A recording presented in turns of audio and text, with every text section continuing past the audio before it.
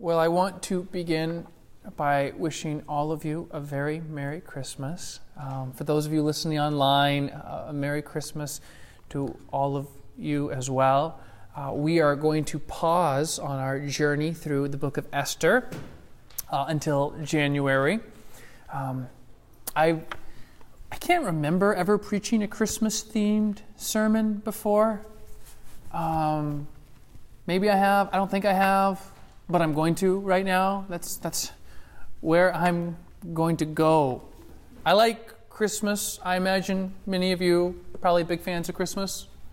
Yeah, I'm getting some north and south going on, so Christmas is awesome. Love Christmas. It's exciting. Just the sheer anticipation is something to behold. I mean, it's thick in the air. Christmas music dominates the airwaves, and Christmas movies dominate all things Hallmark. The smell of pumpkin spice permeates everything. Beautiful lights brighten the night with decorations galore. And in less than 3 weeks, it will be over. All the gifts will be unwrapped and worn, or played with, or returned to the store. The trees and the lights will come down, get tossed out, or boxed up and put back in the attic. And it happens every year. There's almost a sense of letdown. It's so predictable. Every year, the same. Like, despite the fact there are few things that we experience with as much anticipation as Christmas, and then poof, it's over. And we're like, that was it? That was it? I almost tell myself, give myself a little pep talk. Okay, Joe, take it all in this time. Don't blink. Like, drink deeply from this moment. Like, I'm just taking a little mental picture. Snap, snap, snap. I don't want to forget it. I want to hold on to the moment.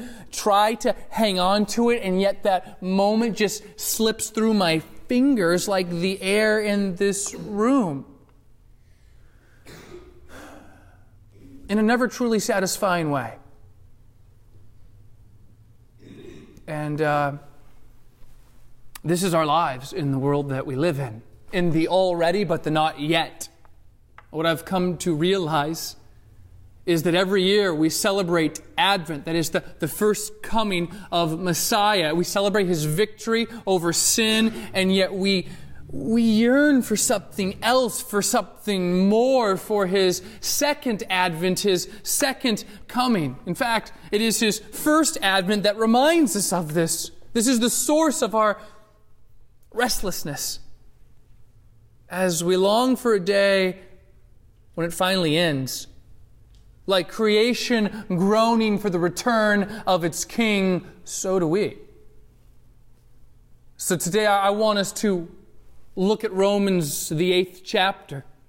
Not to fuel my Johnny Raincloud-like introduction, but to give us hope. Because I'm going to go on a limb right now to say that in 2019, some of us here really could use some hope. Some of us have experienced this last year a lot of disappointment and hurt and pain that we might have just preferred to gone without. And we need to be reminded of hope more than ever today. And what greater hope is there than the gospel?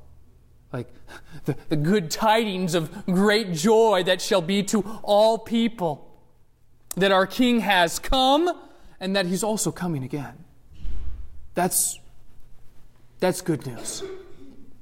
And so Romans chapter 8, 19, it begins and it says this: "For the creation waits with eager longing for the revealing of the sons of God." For the creation waits with eager longing for the revealing of the sons of God. This eager longing, this anxious longing. In the original language is a very vivid word that literally refers to watching with an outstretched head and suggest even standing on tiptoes with eyes looking ahead with intent expectancy. There's the picture in verse 19. Creation eagerly, longing, waiting. And Paul's audience here, they would have been very familiar with the promise of God, of a redeemed world, of a renewed creation. In fact, the prophet Isaiah spoke of such things in the 65th chapter. He says, "For behold, I create a new heavens and a new earth, and the former things shall not be remembered or come to mind." The Jewish people anticipated a time when all pain and depression and slavery and anxiety and sorrow and persecution, when it would just finally be over with. And God would establish His own perfect kingdom of peace and righteousness. And he says creation's longing for this, right? With this eager expectancy. Creation, the non-rational part, including animals and plants and all inanimate things such as mountains, rivers, plains, seas, heavenly bodies. Paul here is using personification of nature, just as Isaiah had used it centuries earlier, when he said in Isaiah 35, "The wilderness and the desert will be glad, and the Arabah will rejoice and blossom." And then later on in Isaiah 55, "The mountains and the hills will break forth in shouts of joy before you, and all the trees of the field will clap their hands." And that's the scene in verse 19. Creation waiting eagerly on their tiptoes, looking expectantly ahead, almost like a little child saying, "Is it Christmas yet? Is it Christmas yet? No, not yet. Is it Christmas yet? You asked me a minute ago." That's the picture. That's the scene here. In the present age, sometimes it's difficult to distinguish between the Christians and the non-Christians. Sometimes the Christians don't act very Christian. Sometimes the non-Christians act more Christian than the Christians. But what he's saying here, this revealing of the sons of God in verse 19, is at the appointed time, He'll reveal those who are truly His. This vivid picture in 19 of this hushed expectancy with which the whole creation awaits the disclosure of the coming glory. In other words, Paul is saying that in due time, everything will be made abundantly plain and clear.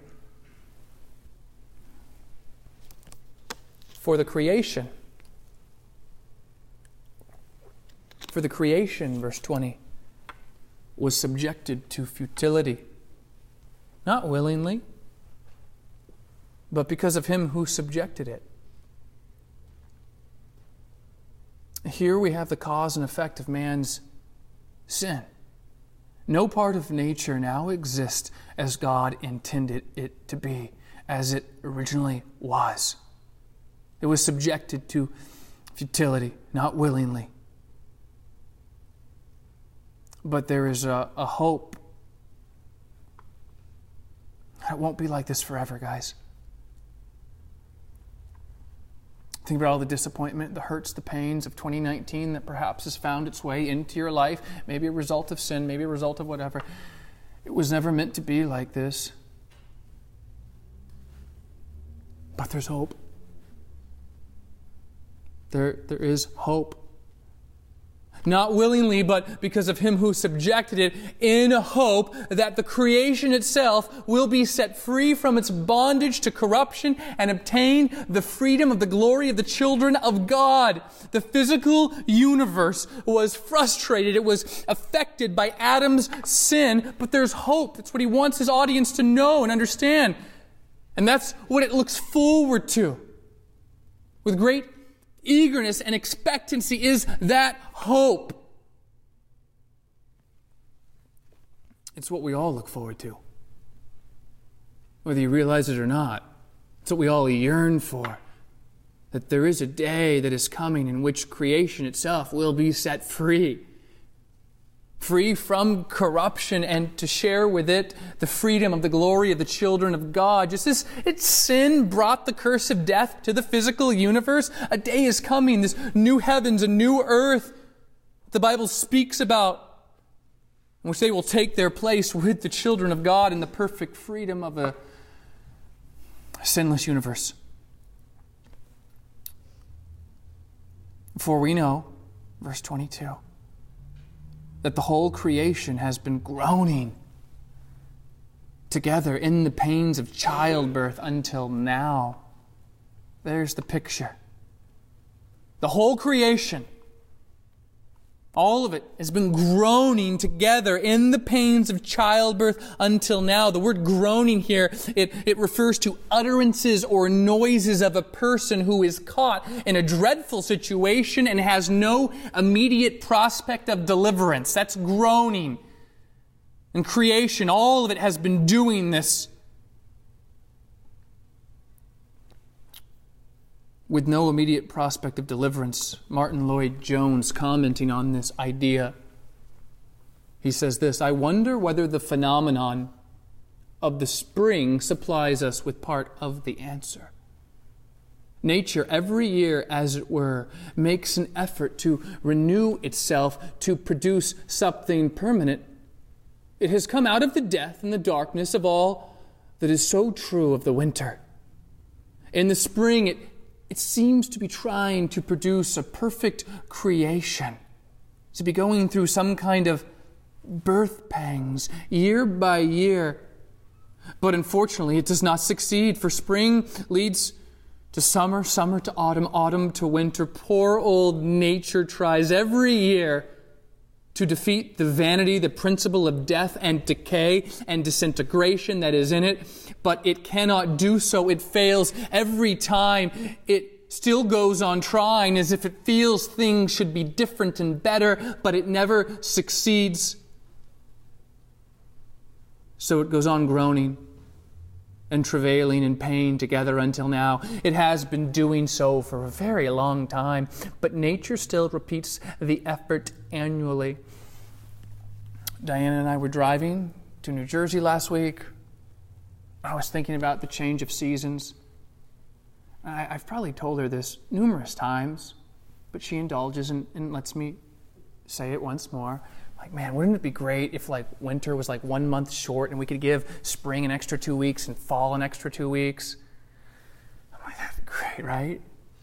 And I'm looking out, I'm seeing how everything just is dead and ugly looking, and thinking about this verse. The groaning, the waiting. And nature is not alone in this groaning, in this waiting, in this longing. Verse 23, and not only creation, but we ourselves who have the first fruits of the Spirit groan inwardly as we wait eagerly for adoption as sons, the redemption of our bodies. Creation's not alone. You wonder why you're restless? We have that built into us, that yearning, that longing. Every true believer agonizes at times over the consequences of sin in our own lives. Some of you understand this far too well. It's oh my gosh, not again. I went back to the same thing, right? I keep making the same mistake. I go right back to it. And every time I'm all right, not again, never again, not happening. And then a week later or 2 weeks or a month later, I'm back and I'm kicking myself. Because once again, I've gone there. Once again, I've returned like a dog, like a fool, to the place that only brings you farther from God, that makes all these promises. But no, it never delivers. It lies to you every single time. And the very thing I want God. It just takes me farther from Him. Christians, we agonize over this. Man, I'm so sick and tired of it. Come on, Joe, get your act together. Not again. And we see the effects of sin. We agonize over it in our own lives, in the lives of people we care about, in the lives of people we don't even know.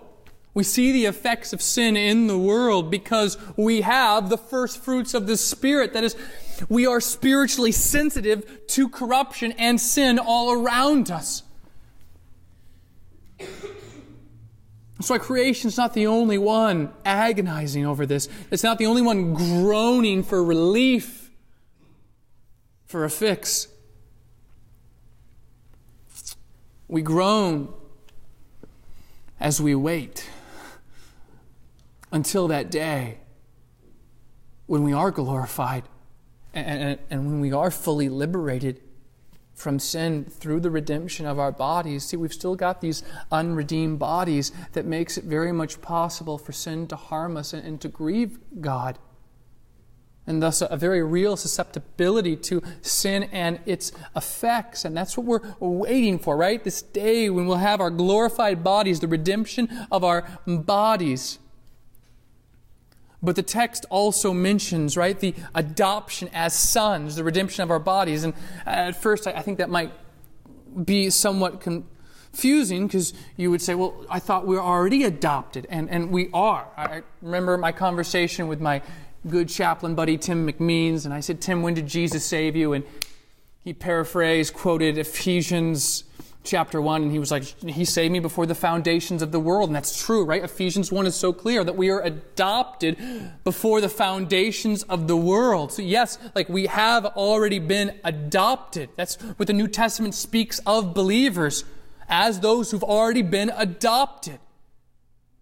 But what he's saying here is that he is referring to us waiting for this ultimate perfection. And that ultimate perfection is the redemption of our bodies. Our salvation was planned by God in ages past before the foundations of the world. The Bible is pretty clear on that. Yet it was realized in the present. It's realized here in the present and is now characterized by hope for its future completion. There's a lot, right? Planned by God in ages past, realized here in the present, and is characterized by hope for a future completion. And that's what we long for. This ultimate perfection, the redemption of our bodies. A time is coming when we'll be free from sin, from pain, from temptation to sin. That day is coming. In fact, that's what we hope for. Verse 24. For in this hope we were saved. Now, hope that is seen is not hope. For who hopes for what he sees? If you can see it, you don't have to hope for it because there it is. It's just reality, right? But if we hope for what we do not see, we wait for it with patience. Our salvation involves a hope. A hope that we wait for. A hope that one day we will be free. That we will be liberated from sin that still harasses us in the world that we live in. Now, we're not saved by hope. We're saved by Jesus. Okay? Jesus saves us, not saved by hope. Yet our salvation is characterized by hope. And he continues to explain this, that in hope we have been saved. Our salvation, planned by God in ages past, realized here in the present, and is now characterized by hope for future completion. And that is what we join with creation in waiting for, and longing for. And the good news,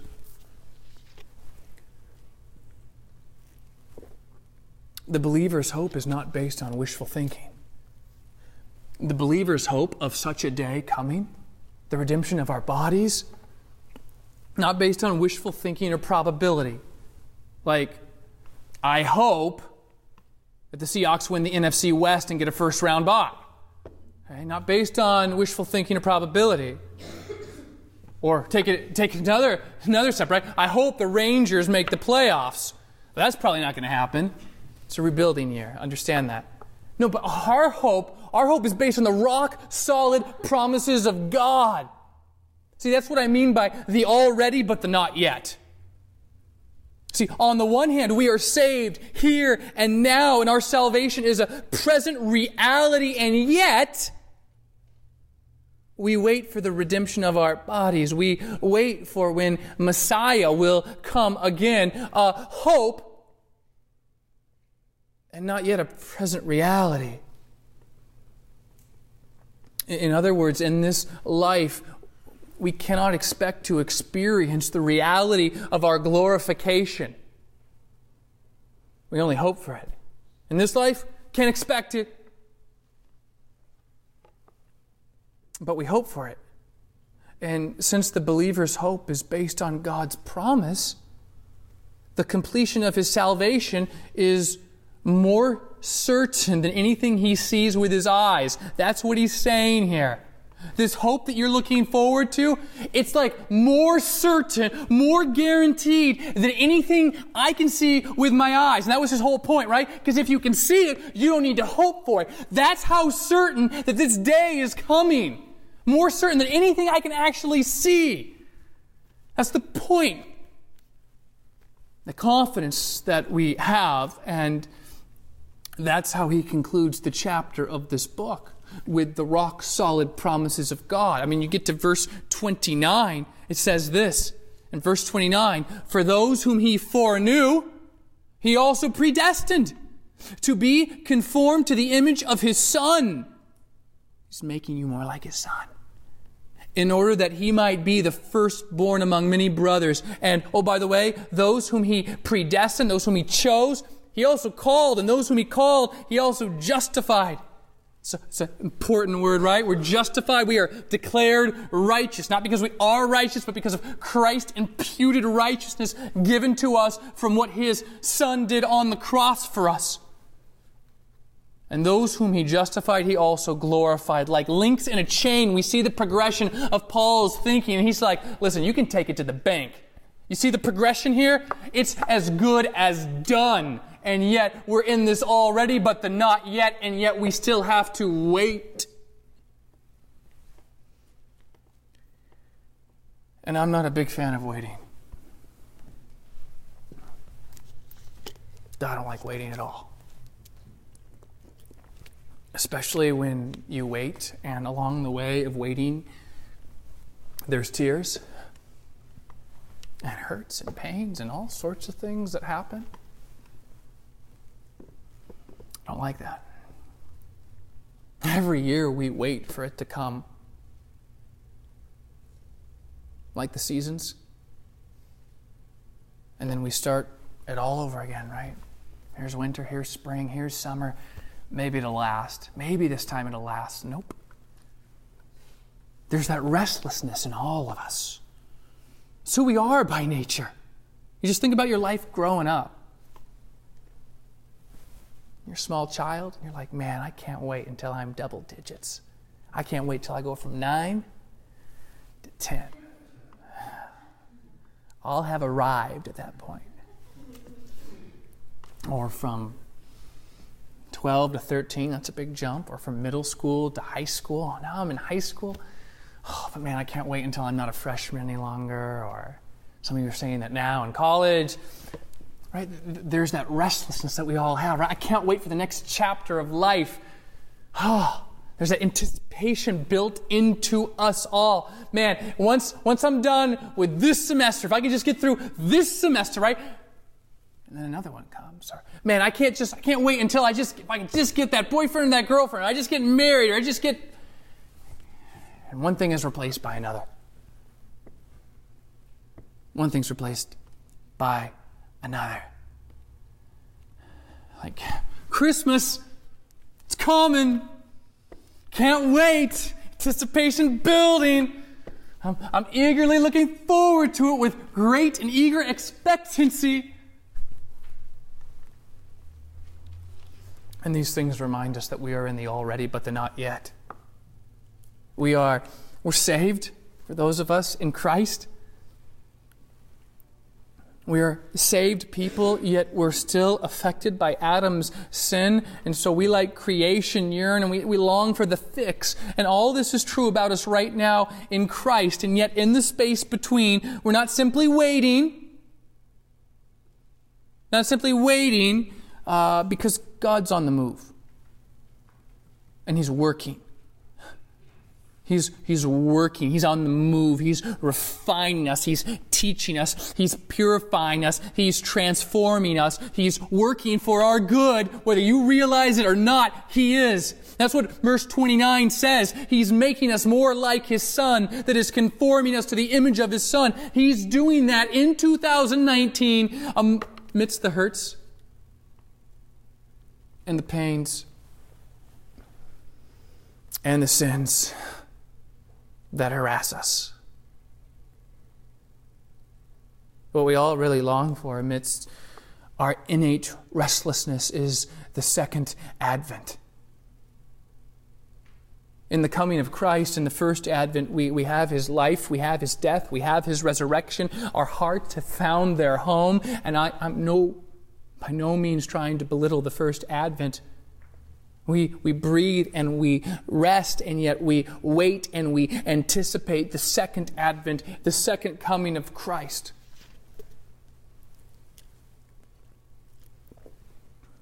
So the Christmas countdown begins. It's close. It's the 8th, 25th. It's coming. This is coming.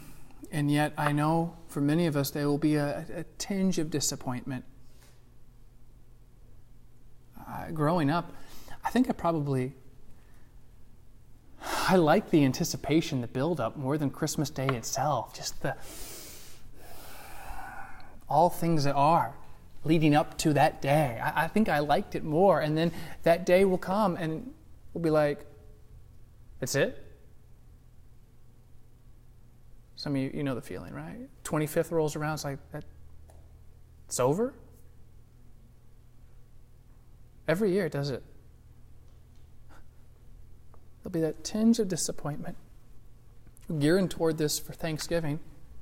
Some people have been gearing toward it for much longer than that. And there's this great anticipation for what is to come. Yet, then there's this sense of letdown and disappointment.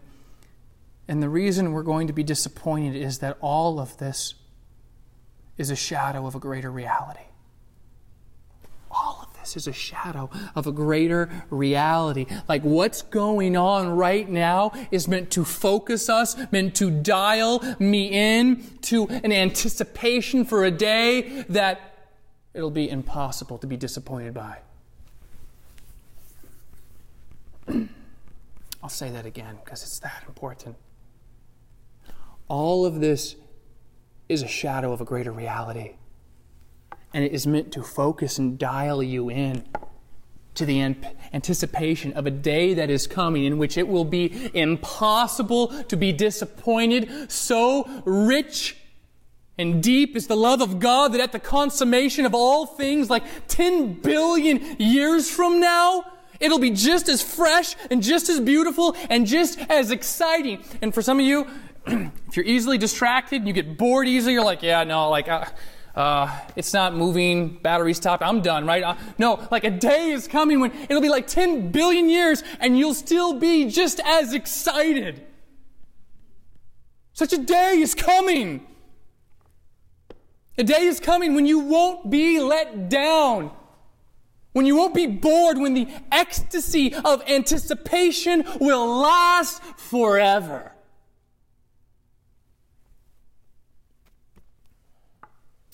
So don't feel bad about this. When that was it, it's over, feeling comes. As it always does. We don't mourn like the world does. Like those who have no hope. Christians. See, this is true right now. Yes, right now we are getting closer to such a day in which there will be no more oppression. Oppression is losing its power. The lame are being rescued. Disease is losing its power. The exiles are being gathered. Brothers and sisters, we are aliens, strangers, elect exiles in this world, yet Christ, the great rescuer, The great Redeemer gathers his people. For those of us who know Jesus like in a saving way, we have been brought home now in the already, but the not yet. And we sit in that. And we rejoice in that because that's awesome. And yet we look forward to the second coming, pleading for the second advent. This is why John ends the book of Revelation with, "Come, Lord Jesus, Maranatha." My favorite Christmas song of all time is O Come, Emmanuel. So beautiful and haunting, the sound. One of the most ancient and oldest of all songs, dating back to the 800s. Music was put to it, I think, in the 1850s, but early Christians would sing this as far back as the 800s, history tells us. This picture as we envision what it's like to be ancient Israel, longing, yearning for Messiah to come amidst the hurts and pains of this world, and yet we do not yearn and look for him to come a first time. We look for him to come a second time, to be the fix. We join with creation in eager expectancy for that day when we will be freed from corruption and sin. That is what we look forward to in the already, but the not yet. God, we love you. And we thank you, God, for what Paul tells us here in this text, the hope that we have, the hope that he tells us, like it is more accurate and true, he says, like that this day is coming, that we have this hope in you, though we haven't experienced it yet. In this day where our bodies will totally be redeemed when Messiah comes again to make all new. Like it is so happening that even the things that Paul can see and which he doesn't even have to hope for because he can see it, that this future day is more guaranteed than anything else. And so, Lord, help us to remember that we are elect exiles. The anticipation, the build-up, of course it'll let us down, but it was never truly meant to satisfy us. It was meant to point us to another day coming in which being let down is impossible. And so, Lord, help us to live our lives as strangers in this world with a hope that the world needs, a hope that we have to offer to them. That you lived the life we couldn't live, that you died the death we should have died, that you paid the price we could not afford to pay. Oh, Lord, but our hearts, they say, come quickly, Lord. Come quickly, Lord. Maranatha. We pray this in your name, Jesus. Amen.